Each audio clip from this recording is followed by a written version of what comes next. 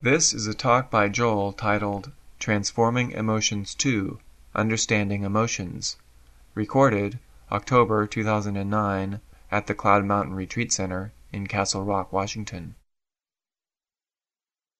So, to review slightly, delusion is caused by taking imaginary thoughts to be real. And the delusion of self is caused by taking thoughts about the self to be real. Especially the very first distinction the mind makes between I and other, subject and object, self and world. That's the foundation of the whole house of cards. And based on that, then when we have thoughts about the self or about the self in relation to others and so forth, they get woven into an ongoing story, the story of I. And the story of I is driven by afflicted emotions.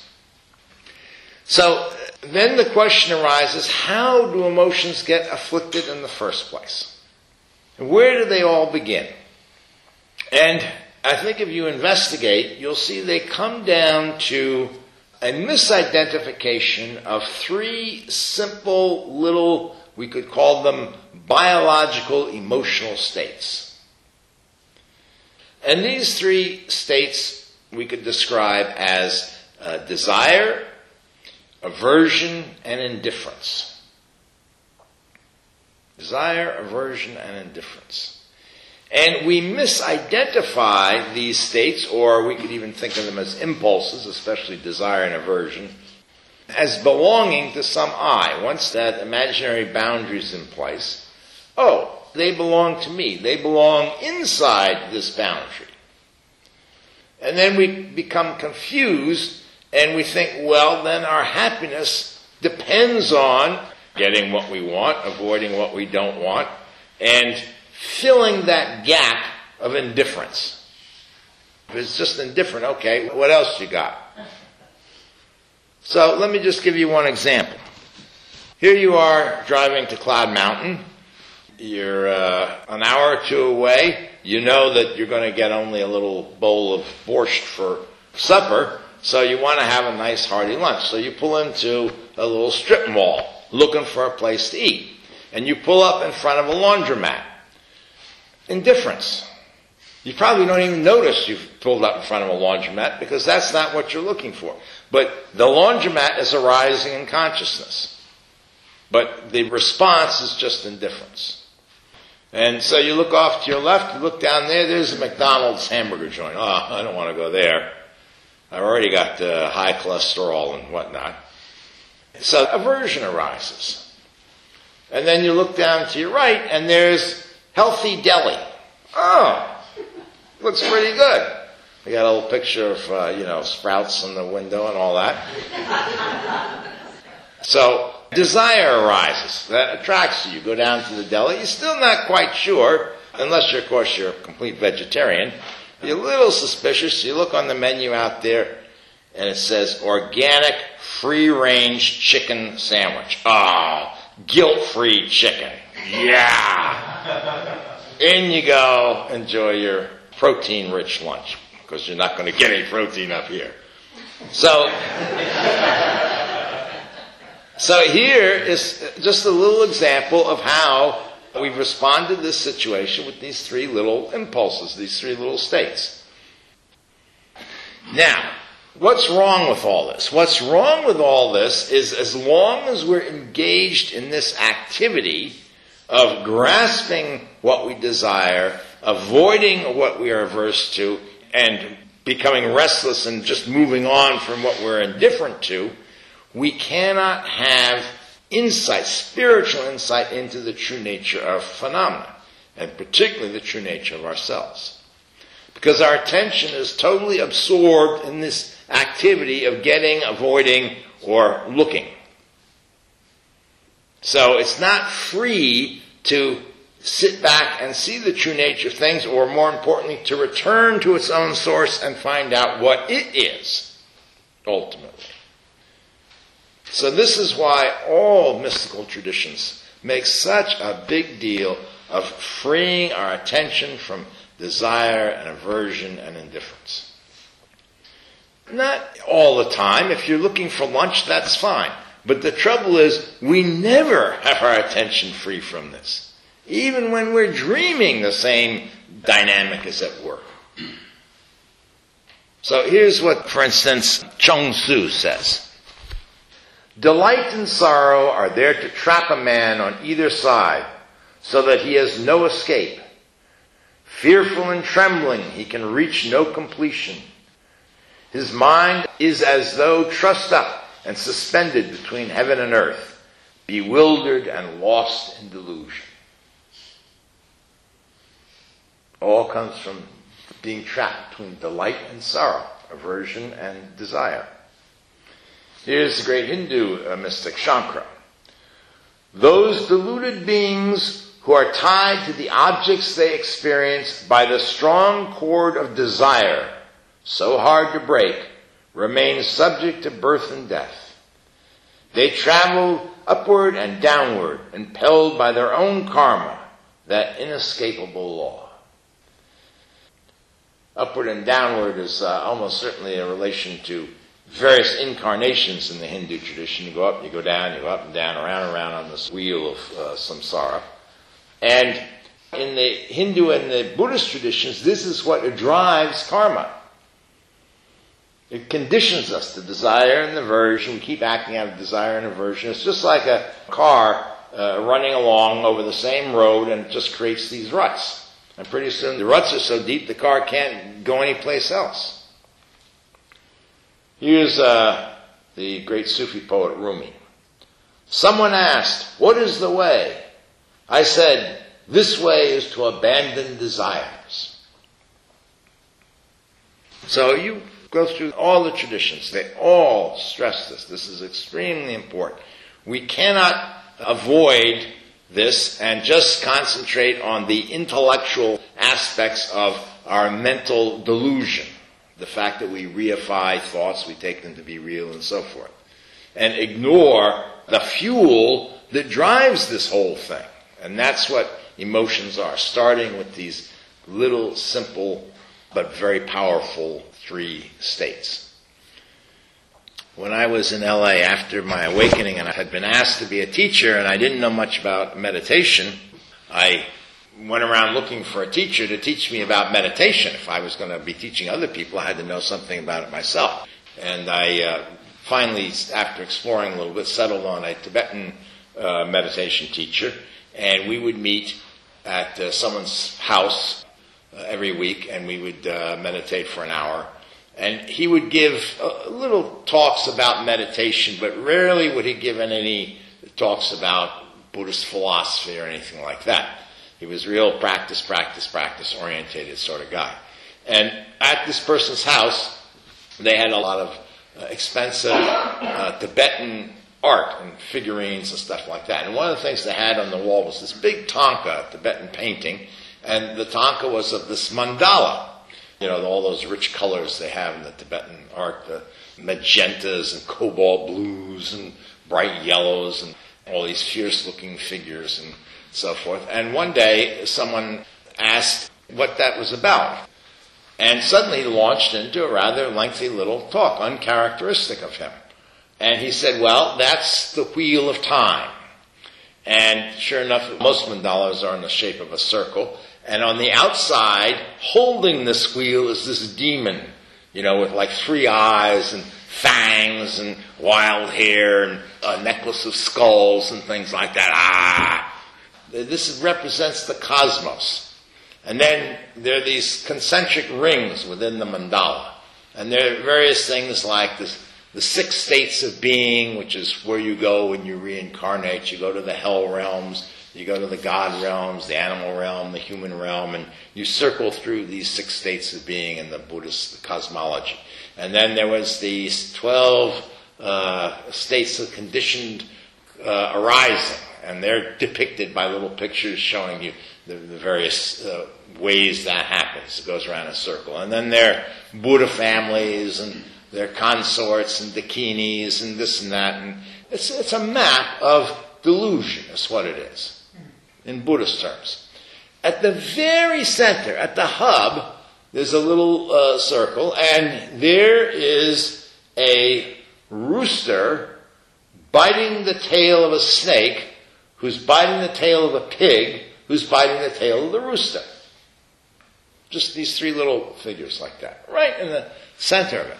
So he's describing what all these various things are, and then he gets there and he says, the rooster is desire. The snake is aversion. The pig is indifference. And he says, this is what drives the whole wheel of samsara. The whole wheel is driven by these energies. And he said, and you can see this in your lives, just like I've been saying. You can see this in your life when you go to choose a place for lunch, almost everything you do. And then he said, and you can see it in your meditation practice. You're sitting there, and you're having a good meditation. The mind's relatively clear and stable. It feels rather effortless. A little bit of bliss arises. Oh, and there's desire. Oh, I'd like to hang on to this state. Oh, maybe this is going to enlighten me. Let's just stay here. Oh my God. A little grasping. Okay. And then you go on a little bit, and of course all states are impermanent, so that dissolves away, and that mind starts chatting away again, and then you start getting pain in your knees and this and that, and you say, oh God, why did I sign up for this retreat? I don't know what I'm doing here. There's aversion. There's the snake. And this goes back and forth between the rooster. Oh, then it comes nice again. There's the rooster, and there's the snake, there's the rooster. And finally, you're going through this, and finally you just say, oh, forget it. I don't care anymore. There's the pig. So, we can see it, even just while we're sitting here in our meditation. So, that's the first thing we're going to do this morning. We're going to do a round of meditation. Because the first thing we have to be able to do is identify this. It's one thing we talk about it, oh yeah, but we want to actually be able to sit here and see if we can identify when desire is arising, just a little bit of desire, even the desire to shift your leg, because here's a little discomfort there and whatnot. I'm not saying don't shift your leg. All we want to do is identify what is going on. Or a little bit of aversion.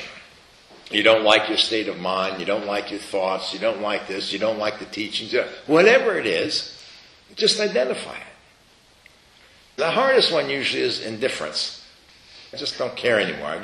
It's getting kind of dull. And we want to actually label them, just the way we were labeling phenomena in the 6 fields. So, when desire arises, label desire.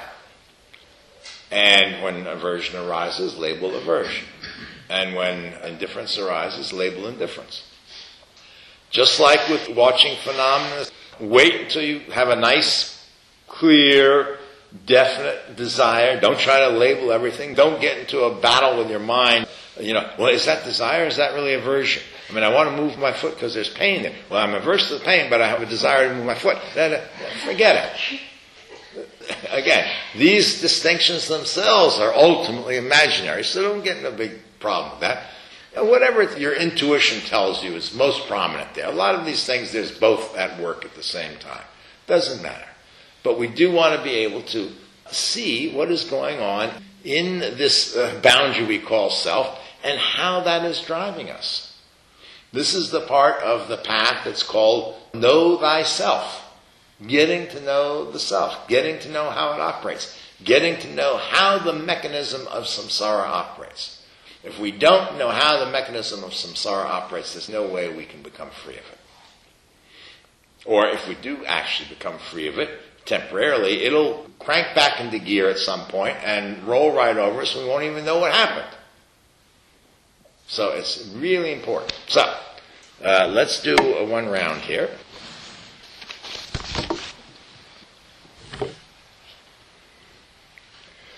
This is just choiceless awareness. Begin with a concentration practice. Get the mind a little stable. Move through the 6 fields. And allow eventually attention to expand into the total field of consciousness awareness.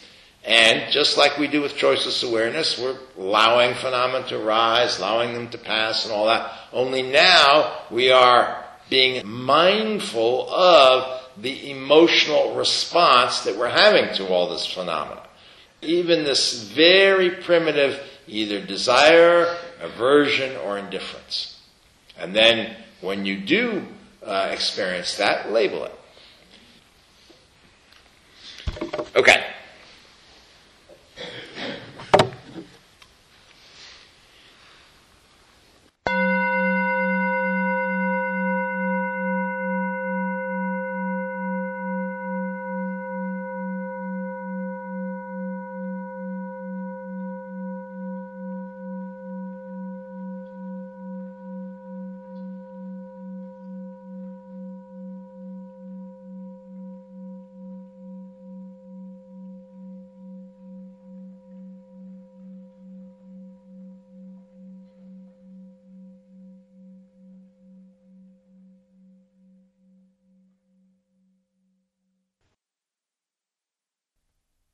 If you wish to follow our format, stop your player now and practice these instructions.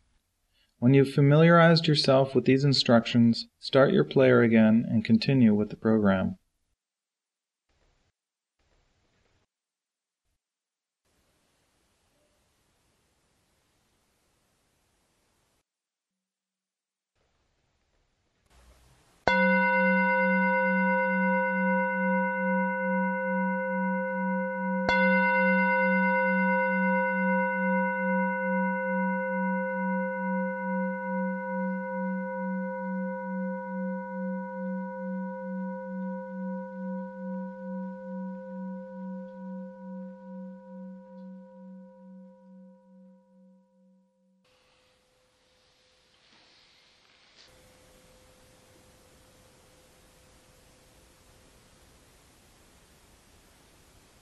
So what did you discover?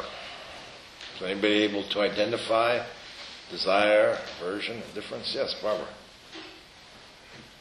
In the morning I seem to be pretty sleepy when I'm starting out, so I noticed that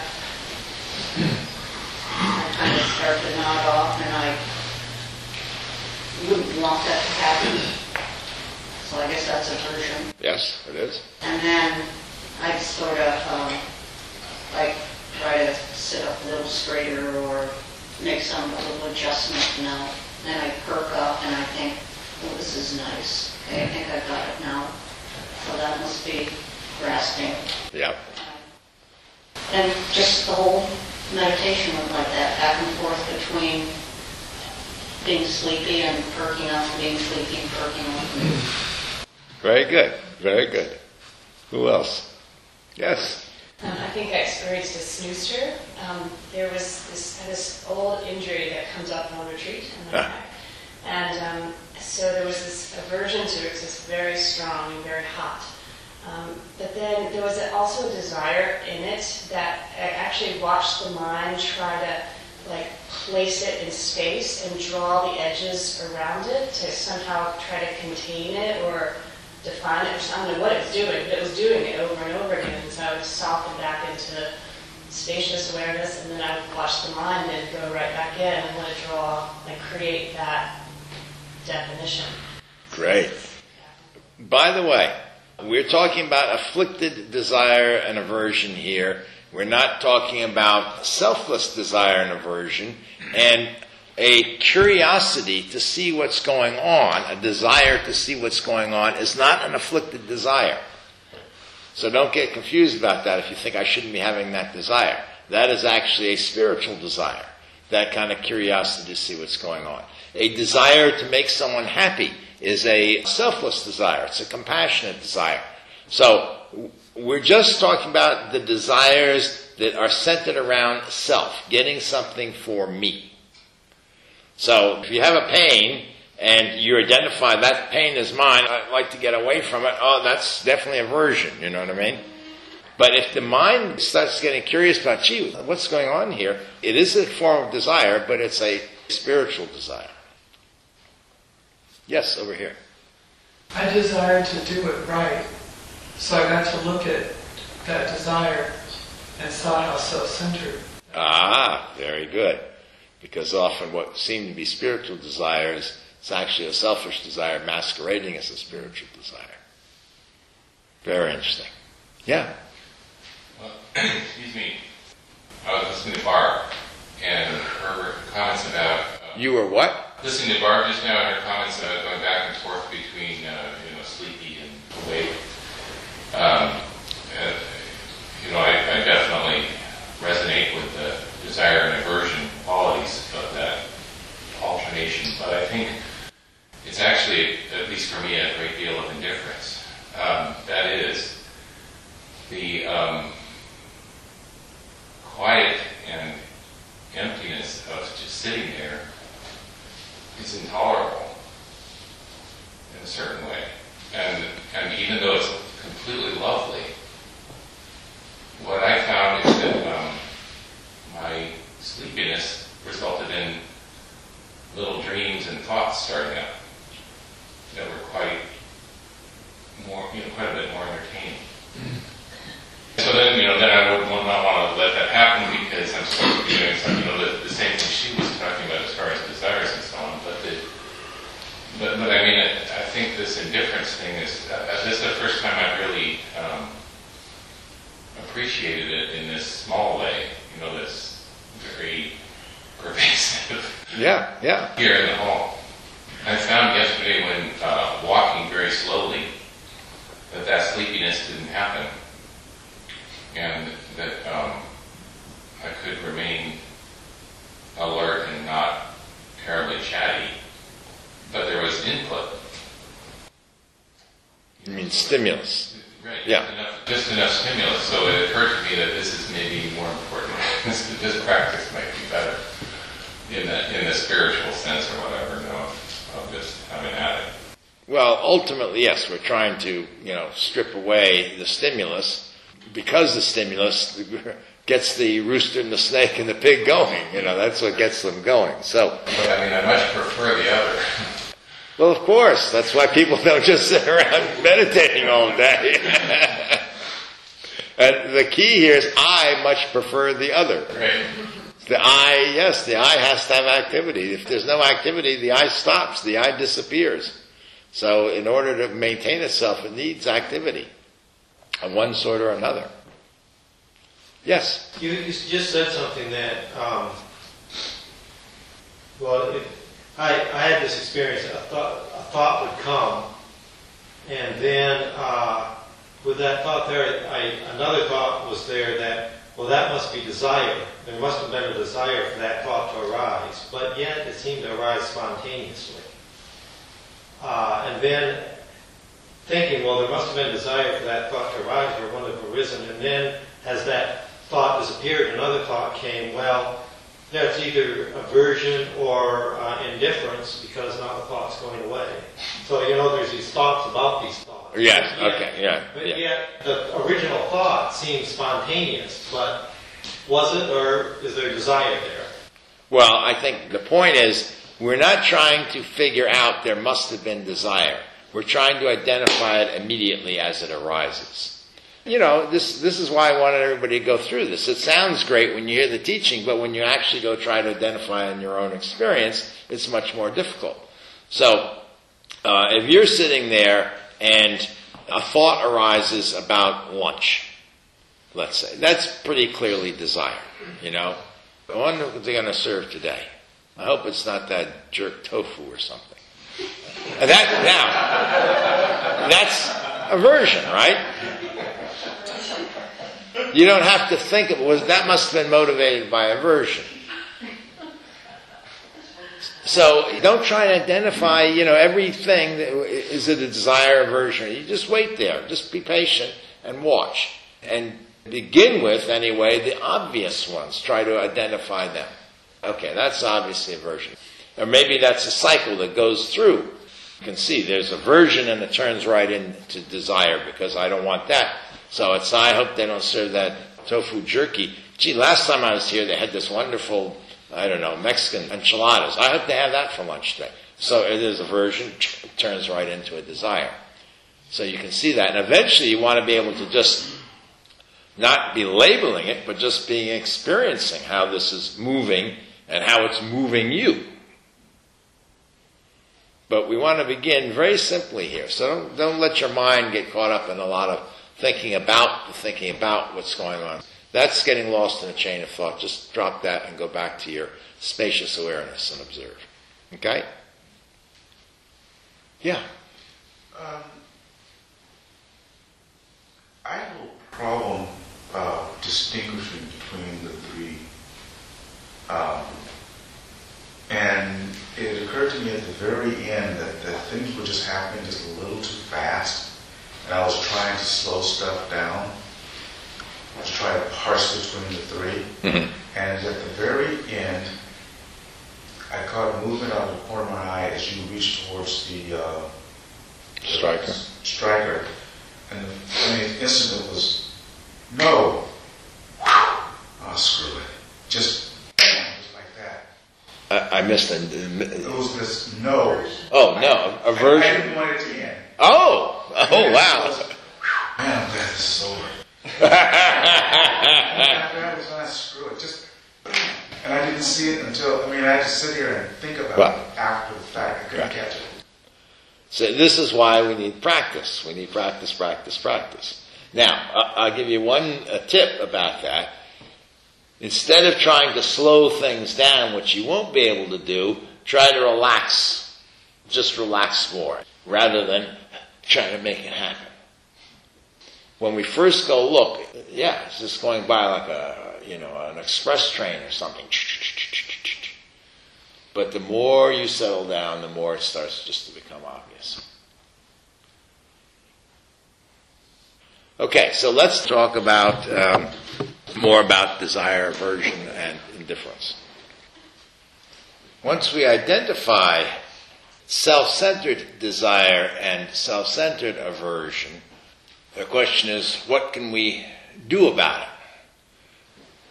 Ultimately, we're going to want to transform these energies. But in the meantime, since it really is a moment-to-moment operation going here, it's really the driving force in our conditioning, the first thing we need to do is to try to interrupt that a little bit. And as with all other kinds of obstacles, detachment is very important. We have to have attention. We have to pay attention to what's going on. We have to realize, I'm being driven by desire and aversion. And we have to have a commitment to keep watching that. But then we have to practice detachment. And detachment is not repressing desire or aversion. We cannot do anything about the actual desire arising. But what we can do is check the action that would flow from that desire. So if you suddenly got a pang of hunger for a peanut butter jelly sandwich, you can't do anything about that. It just arises in the mind. Spontaneous thought arises in the mind. What you can't do is remain sitting here and not jump up and run down to the dining hall and make yourself a peanut butter and jelly sandwich. No, that's right there. It's a very gross example, but that is the initial step of detachment. So while we're sitting here meditating, the very first thing we do, and the very first part of detachment, is an actual checking. We don't get up and we don't run off to make ourselves the peanut butter jelly sandwich or whatever else desire may pop into our mind to go do. So that's great. So we've come that far. And then, though, we want to be able to have the space in which we can experience that little desire, let's say for the peanut butter and jelly sandwich, to arise, and it passes, and we haven't been moved. We're like the Buddha under the Bodhi tree. And then there's this alertness, the sense of freedom, the sense of, I don't have to be a slave to my desires and aversions. That doesn't mean you never act on desire and aversion. When the session's over and you're hungry, the donkey's hungry, fine, go get a peanut butter and jelly sandwich. But you're not being driven by desire and aversion. You're acting when it's appropriate and you're not acting when it's inappropriate. And suddenly there's this freedom. The freedom just to do that. So as we're sitting here, we want to be able to identify desire and aversion. We want to be able to let it be there, not shove it away, not say, I shouldn't be feeling any desire. Freedom from desire doesn't mean desire doesn't arise. It means it doesn't control you. Freedom from aversion doesn't mean aversion doesn't arise. It means it doesn't control you. So we want to be able to actually let them arise, to experience them fully. That does not mean encourage them and indulge them and say, well, let's get another thought going about that peanut butter and jelly sandwich. No. It's arising spontaneously, and we let it go spontaneously. It has a life of its own, and we give it the space to have a life of its own. And when you can start doing that with one thought about a peanut butter jelly sandwich, oh, fine. If you spent 20 minutes here in the meditation and that happened once, that would be beautiful. You'd start to get the hang of it. And you start doing it in your formal practice, and it will start happening in your life in general. And it gets easier and easier, because it's not a doing, it's a ceasing to do. It's a ceasing to be pushed and shoved this way and that. The emotions arise, they come and go, but you're just the space in which this happens, in which it all unfolds. Now, there's one other thing about this that is important, and that is what we're really doing here is after we've interrupted the desire aversion, or after we've interrupted the conditioned response to it, it's important to, just the way we do with thoughts, to allow it to self-liberate.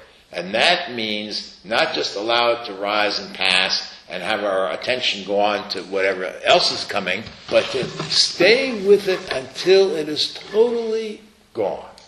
So let's go back to the thought of the peanut butter and jelly sandwich. I'm sitting here, a strong thought of peanut butter and jelly sandwich comes to mind. I know it's down there in the makings of it, or in the dining hall. I get this real urge to get up and go. I don't. I sit here. I let it pass. Now, normally we let it pass, and then the next thing's on the horizon. But I want to be able to really watch it pass completely. As the Buddhists say, without a trace. So that it is just not there anymore. One of the ways I do that is I don't feed it with another thought, and I don't start thinking about, well, okay, I'll have a peanut butter and jelly sandwich for lunch and this and that, and then that carries me off to something else, and a little bit of the energy is still continuing. I let it arise, I let it absolutely pass. And this is what starts to interrupt on a permanent basis the conditioning, what the Buddhists call karma.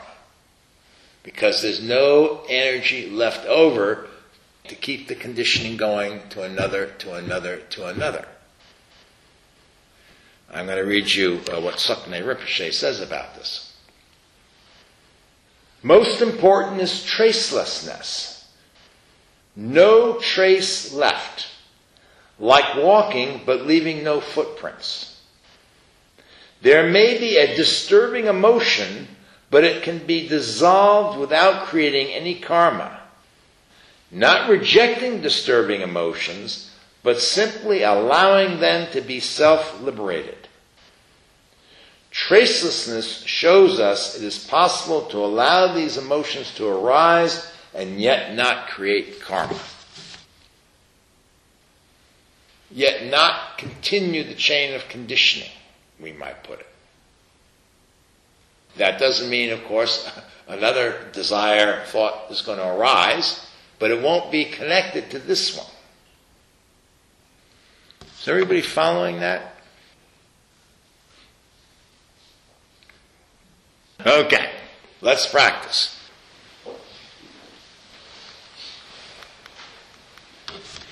We're going to, again, use our spacious awareness, enter into spacious awareness through our progression from concentration through the 6 fields of awareness into the total space of awareness. And we're going to watch, as we've been doing, just observe all phenomena, all the fields arising and passing away. We're going to practice detachment about them, the sights and sounds and so forth, but we're also going to pay special attention to aversion, desire, and indifference. And when aversion or desire arises, we are going to practice detachment from it. We're going to let it arise. We're going to let it pass, but we're also going to let it self-liberate. We're going to try to experience that moment where it absolutely goes and our attention is right with it. Our attention hasn't wavered in the sense of moved on to something else before it disappeared. So we want to be there for it to arise, we want to be there for it to be, and we want to be there for it when it's gone. And see if we can't get some sense of what Sukne Rinpoche was saying about when it goes without a trace. There's this sense that the conditioning, at least for that moment, has been broken. It's no longer operating.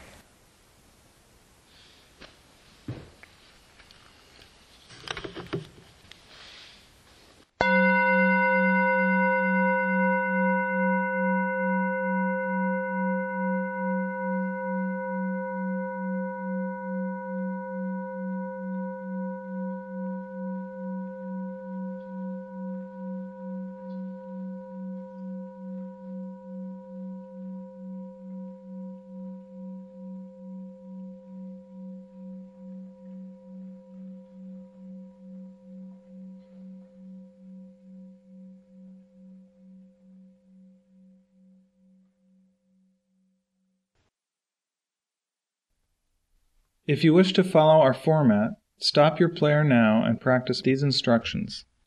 When you've familiarized yourself with these instructions, start your player again and continue with the program.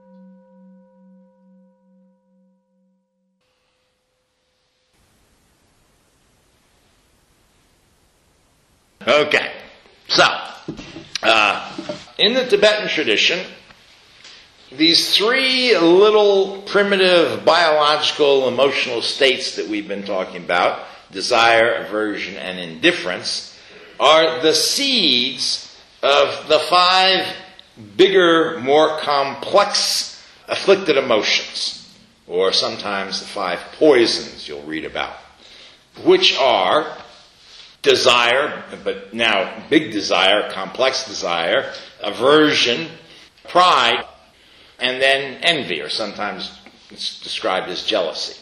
And finally, indifference, which at this level is usually described as ignorance, sometimes bewilderment.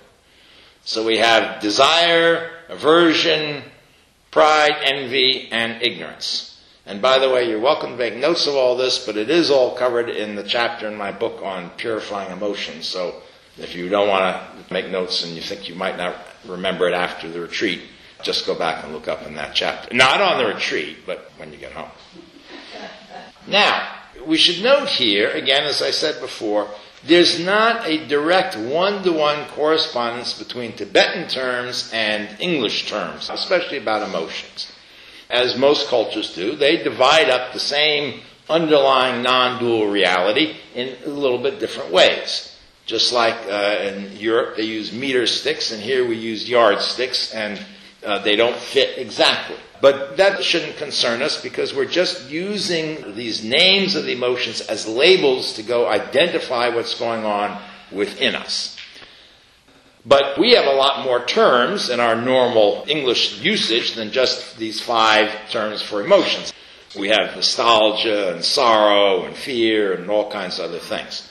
So I've actually expanded the Tibetan list a little bit to try to make that clear, but also to deal with some divisions that we have that are very prominent in our language. So, for instance, sorrow is not on this list, but I've included sorrow along with desire. It's in the same category.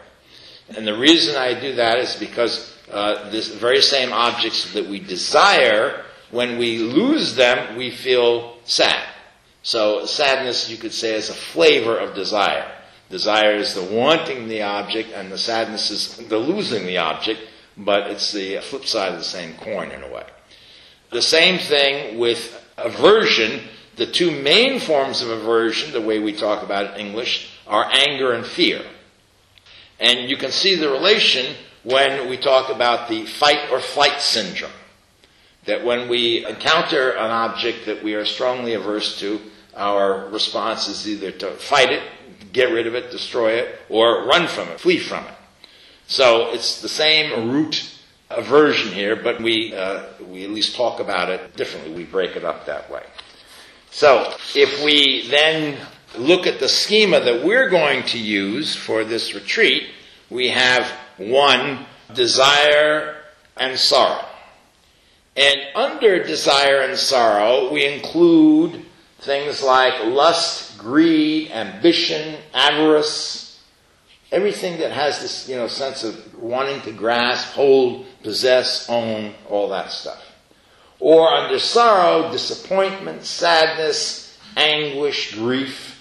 They can be rather mild, or they can be really overwhelming grief, or something like that. Aversion, then, is anger and fear, and anger includes everything from aggravation to resentment to hatred. So you might really resent something. It's not quite full-blown hatred there, but it's more than just a little aversion that you have to a pungent smell in the bathroom or something. And then fear is anxiety, apprehension, terror, panic, the whole range of that kind of emotion. Envy is pretty straightforward. It includes jealousy, self-pity. Trungpa, another Tibetan master, used to describe it as paranoia. And he describes it at some length. The sense that life is leaving you behind.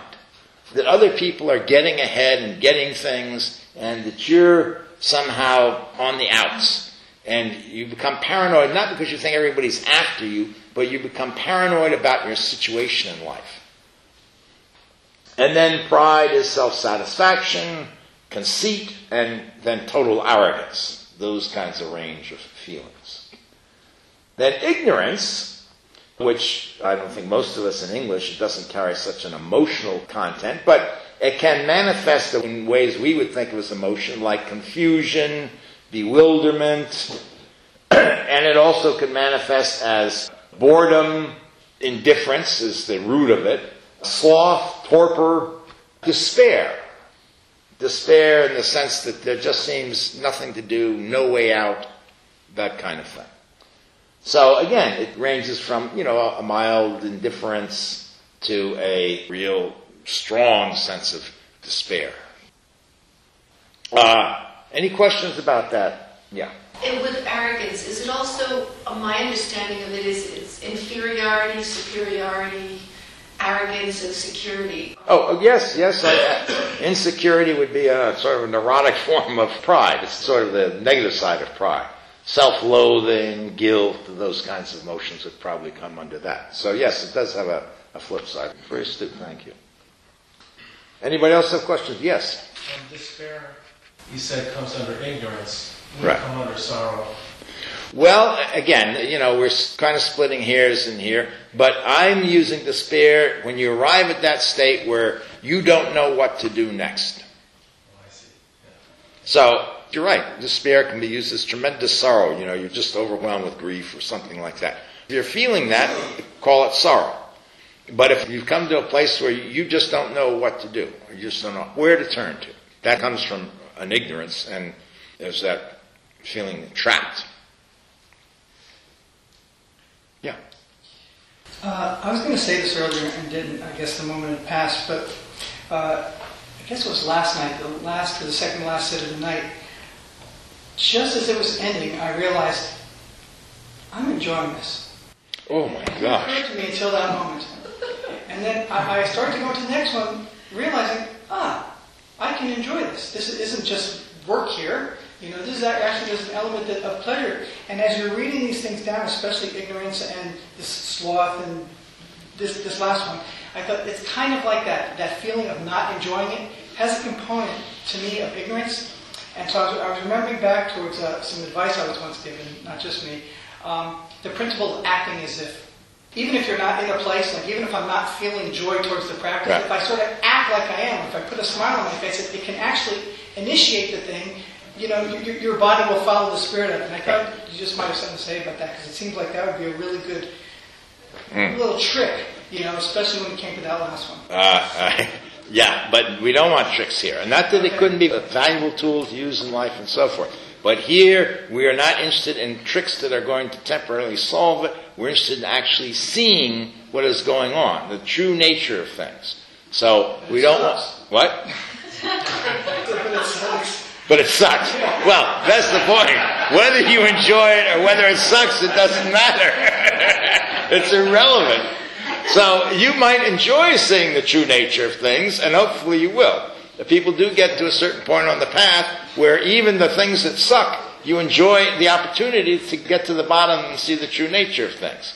And we can open up other dimensions. So what sucks is still sucks and it's still going on, but now there's a dimension of awareness about it that doesn't necessarily directly transforms that, but it transforms our response to the fact that it sucks.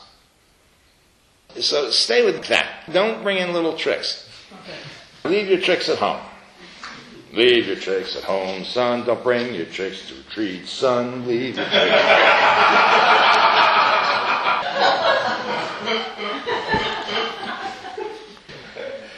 Never mind. Let's go on. We're having too much fun. Okay, so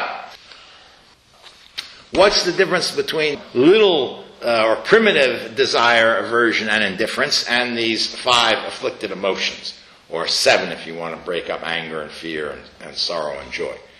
And really the difference is a matter of scale and intensity. And just as a kind of a rule of thumb, the little emotions, the aversion, desire, and indifference, they are what rule our moment-to-moment lives. They kick in when we're trying to figure out, what to have for lunch, or what to watch on television, or what movie to go to, or something like that. And the bigger ones are the ones that drive the bigger plot lines in our stories of I. So what mate you're going to get, house, travel, career, jobs, and so forth. It really is not very important for the practice here. Desire is desire, aversion is aversion, and even a little envy is a little envy. If somebody next to you seems to be enjoying themselves on this retreat and you're not, and you have a little envy, that's still envy. But it starts with these little seeds, and that's why we want to become acutely aware of what's going on, because these little seeds blossom into these big, overwhelming emotions that really tug us one way or another through life. So, how do we then liberate, or sometimes we could call it purify, these emotions? How do we liberate them from the story of I? And there are actually 2 ways. There's the Jnana approach and the Bhakti approach.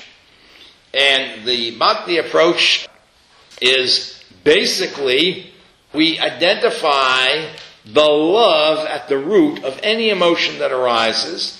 We identify that love and we realize the emotion is afflicted because we are directing the love at a source that cannot support it, and we redirect it to the divine.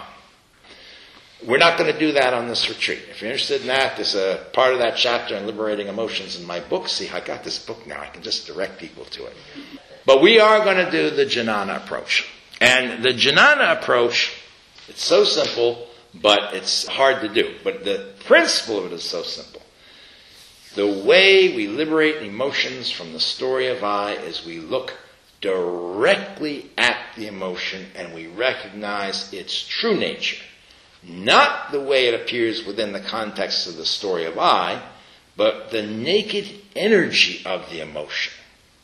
We're going to be talking more about this, but let me read you Lama Gendon Rinpoche. Here's what he says.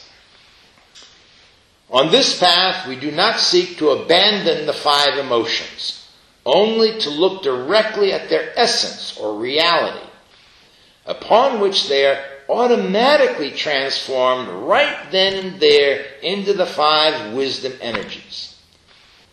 Looking directly at the essence or nature of an emotion is a method which can be applied in all cases, just as we can use a single medicine to cure 100 illnesses.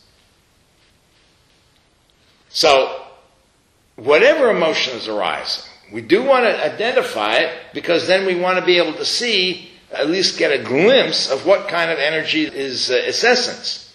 But we're not doing anything with the emotion. We're not tinkering with it. We're not thinking about it differently. We're not doing it as if, and no tricks. We just look directly at it. And then it automatically transforms into what it really is.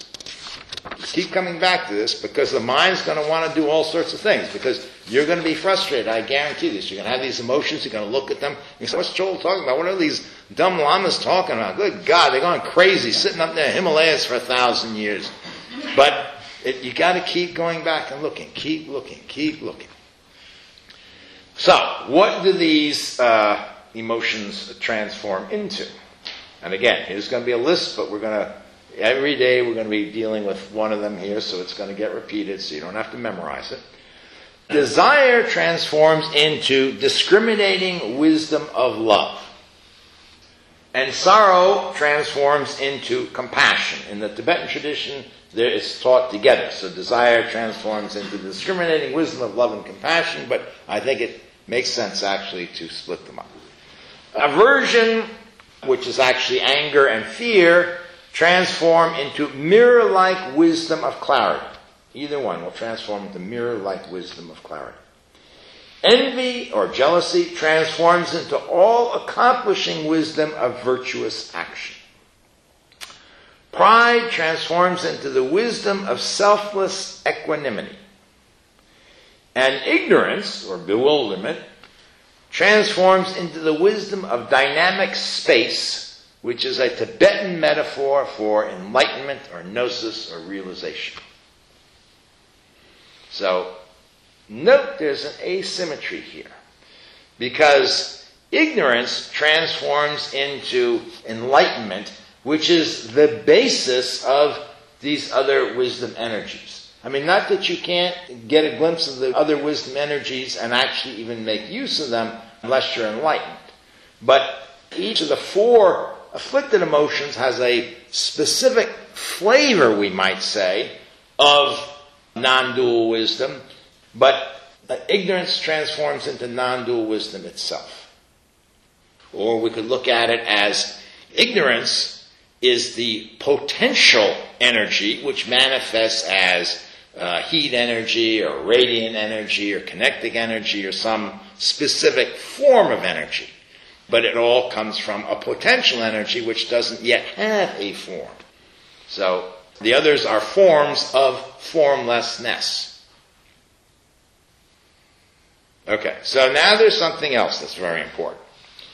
Remember that the way we transform these emotions is to look directly at them. We cannot look directly at them unless they are present in awareness. So we cannot figure this out mentally and think back, so, oh yeah, I remember the time that I was angry. Now, oh yes, I can see how anger could be a kind of wisdom like clarity. And now I got it. Okay, great. No. That's right. But I'm not going to piss you off. You're going to piss yourself off. We are going to be trying to recall incidents from our lives where we felt strong emotions in order to be able to look directly at those emotions as they are occurring in consciousness. Right as they're occurring, just like the Lama said, right then and there, and look directly at them and see if we can't see their true nature. Yes? What if we've already worked really hard on one and resolved it? Do we really want to drag it up again? Well, you haven't resolved it if you have that attitude towards it. I got really hard, I resolved it, I put it in the closet, I don't want to open that closet ever again. If you don't open the closet, then you can't access the wisdom energy. The Tibetans say this, if you could really abandon these emotions, get rid of these emotions, the afflicted desires that you never satisfy, the anger, the fear, the envy that makes you feel creepy, the pride that you're wise enough to know that this is not authentic, and stupidity, if you could get rid of all those, it'd be like throwing away jewels. It'd be like just going through your house and picking out your most precious jewels and just throwing them in the garbage.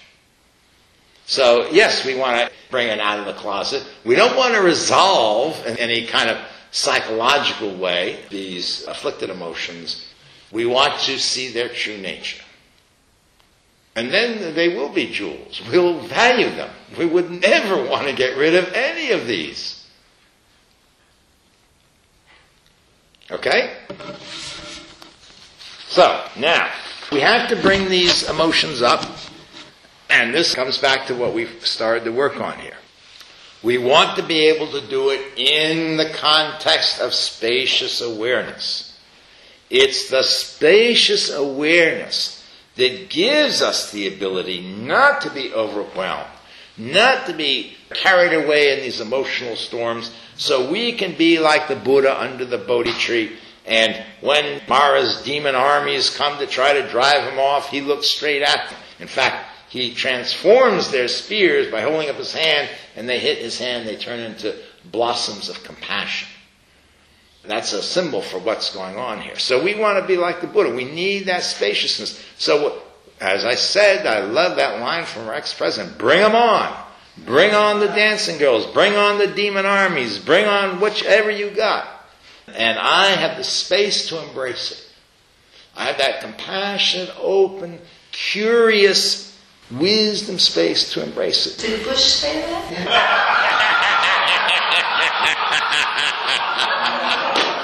No, but he should have. He would have been a great president.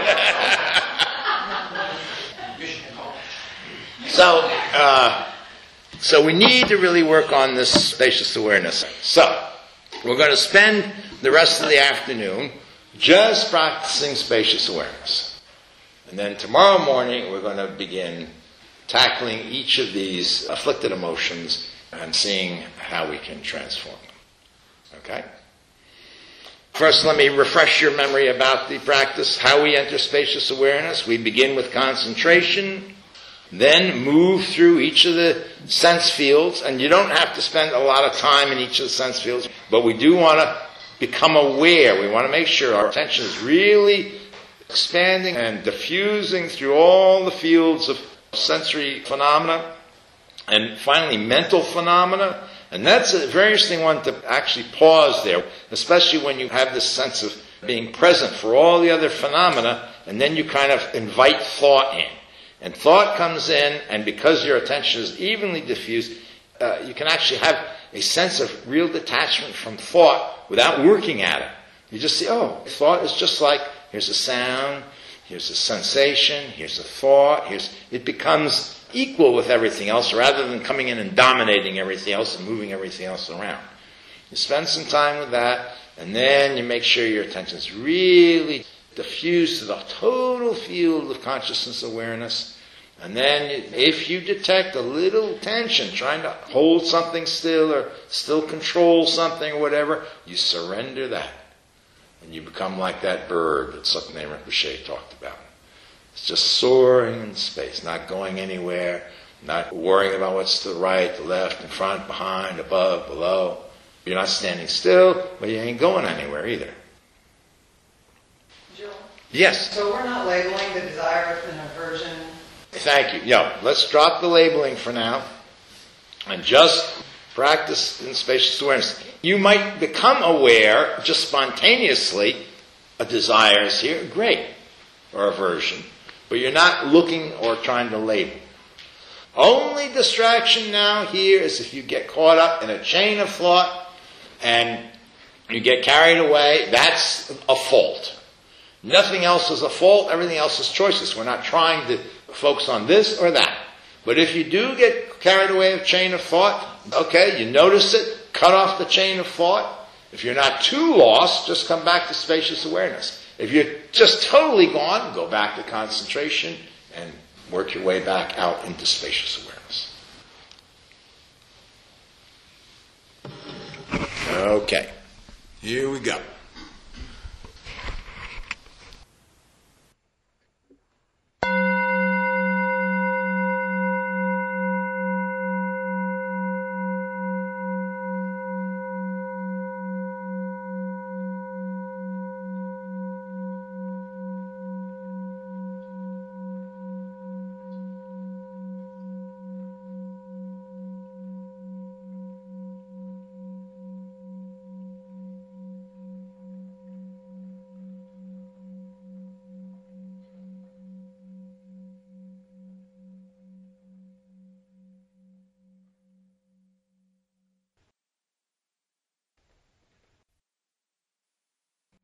You've now reached the end of this talk.